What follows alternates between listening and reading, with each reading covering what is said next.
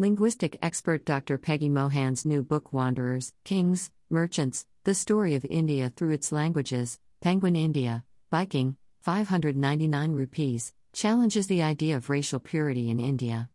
Interwoven with anecdotes from her childhood in Trinidad and later experiences in the US and other parts of the world, the Delhi-based educator and author of 3 novels looks at the migration patterns and intermixing among the larger Indian population down the centuries through the lens of our words, grammar and syntax.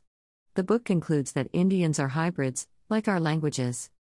Having earned her PhD in linguistics from University of Michigan, Dr. Peggy was a professor of linguistics at Jawaharlal Nehru University and Jamia Millia Islamia in Delhi. She has developed educational television programs for children, and learned cartoon animation and opera singing. She now teaches music at a reputed high school.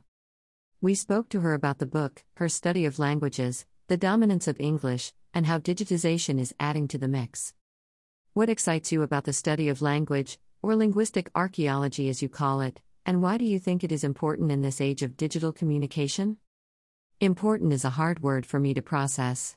Maybe it's better to say interesting. Anywhere I go, my first sense of the place is through language. What are they speaking? What does it say about who settled in the region? And what new migrations are still going on?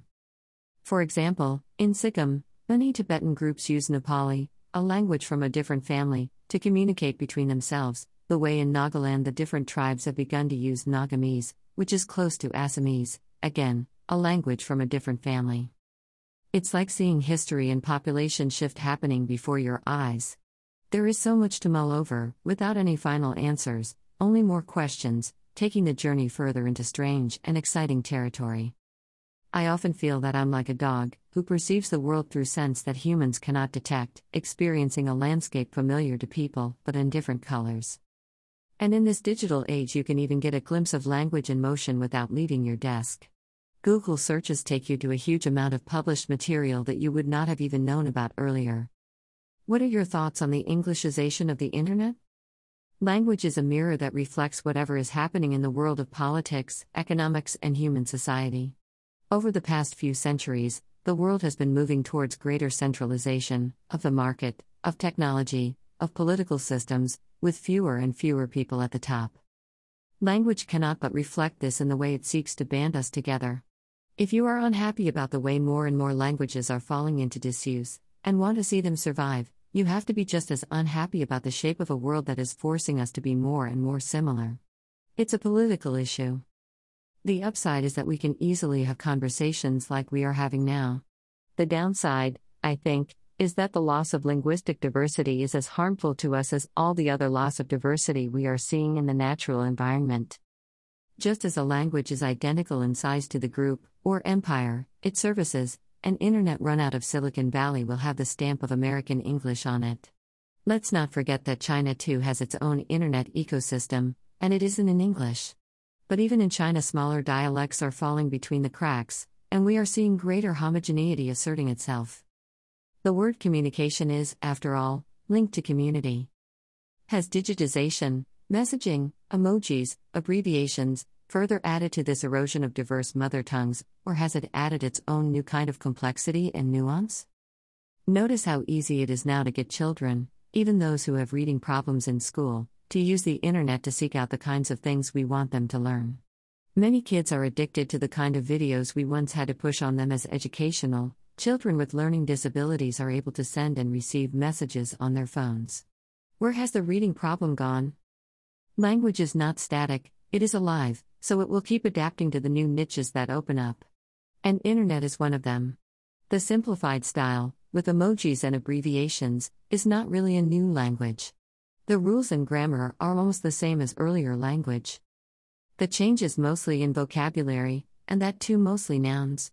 I regard them as just clothing, stuff that can be taken off and replaced without the genome of the language being affected. We have moved on, so the old literary styles with longer sentences and archaic words had to be put away in mothballs. One thing is certain, today's language, thanks to the internet, is way more accessible than ever before. Because we now need people to be able to use it. Earlier we were happy to fail those who didn't speak like us. And no more spelling mistakes. What's not to like? What can the study of linguistics teach us about history that history books leave out? It's a work in progress. Many of the models I use in my book to track history are not, yet, standard in linguistics, or are standard only in Creole linguistics, which was previously not applied to India. Linguistic models are an evolving thing, and we improve them as we find new situations that need them to be tweaked. The models in this book show a past where men and women contributed separately to the making of language in India, and it is just possible that this has something to do with the way we remain divided. Women were the old and settled social formation, men the newcomers, flushed with excitement but incomplete, if what they wanted was children. You have had a wide variety of interests from cartoon animation to opera singing. Which one has been especially meaningful and fulfilling for you, and do you continue to practice it?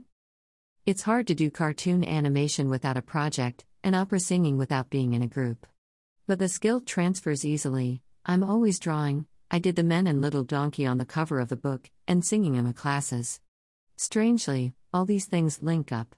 Opera singing is training on how to protect your voice from damage when you teach. Drawings and paintings feel like they need stories in them to be alive, they can't just be depictions. I love illustrating the songs I teach, with huge colorful dinosaurs on the walls, or life-size cartoon characters like Simba.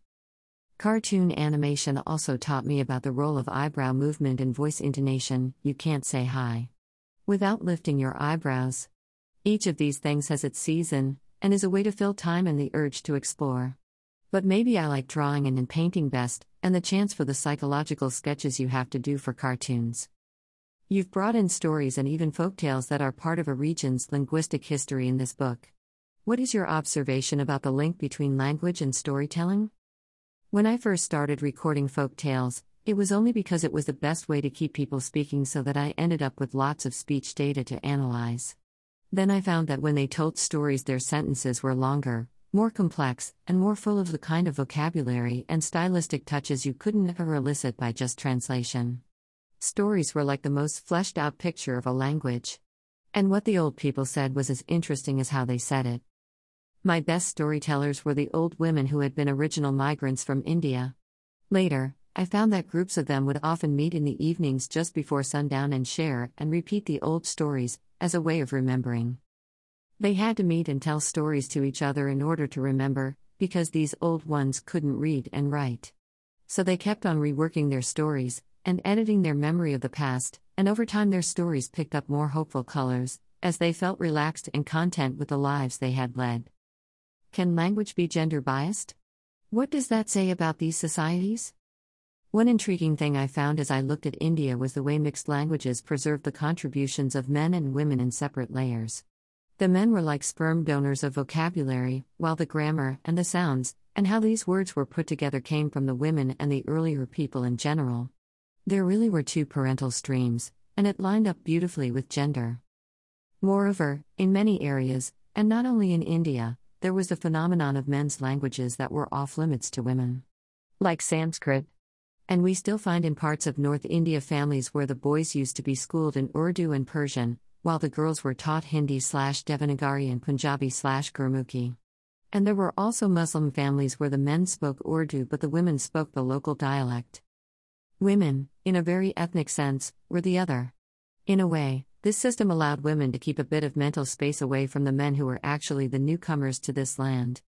It is hard to think of a language as being unfair to women without the larger power structures being equally unjust.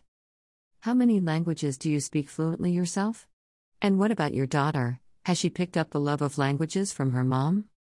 Difficult question. I don't know them all in the same way. I can't speak Creole on demand, though I slip back into it in the right company. French, Spanish, need a day or so to wake up.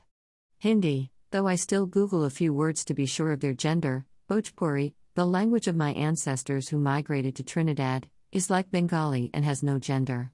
Sanskrit, Latin, not really used for years. And I know a bit of a lot of others and can listen in and find my way. I'm reasonably okay in Turkey, Iran, Indonesia, and Japan, staying with nouns and a few sentence types. And I'm always ready to blunder into more languages. My daughter is different. She didn't like Sanskrit in school, though we made her learn Tamil, and she was thrilled when she worked in Chennai for a year. But she feels she really only speaks English and Hindi. My granddaughter knows Spanish, growing up in California, so we have a secret language between us. First published in the She's Made It June 2021 issue.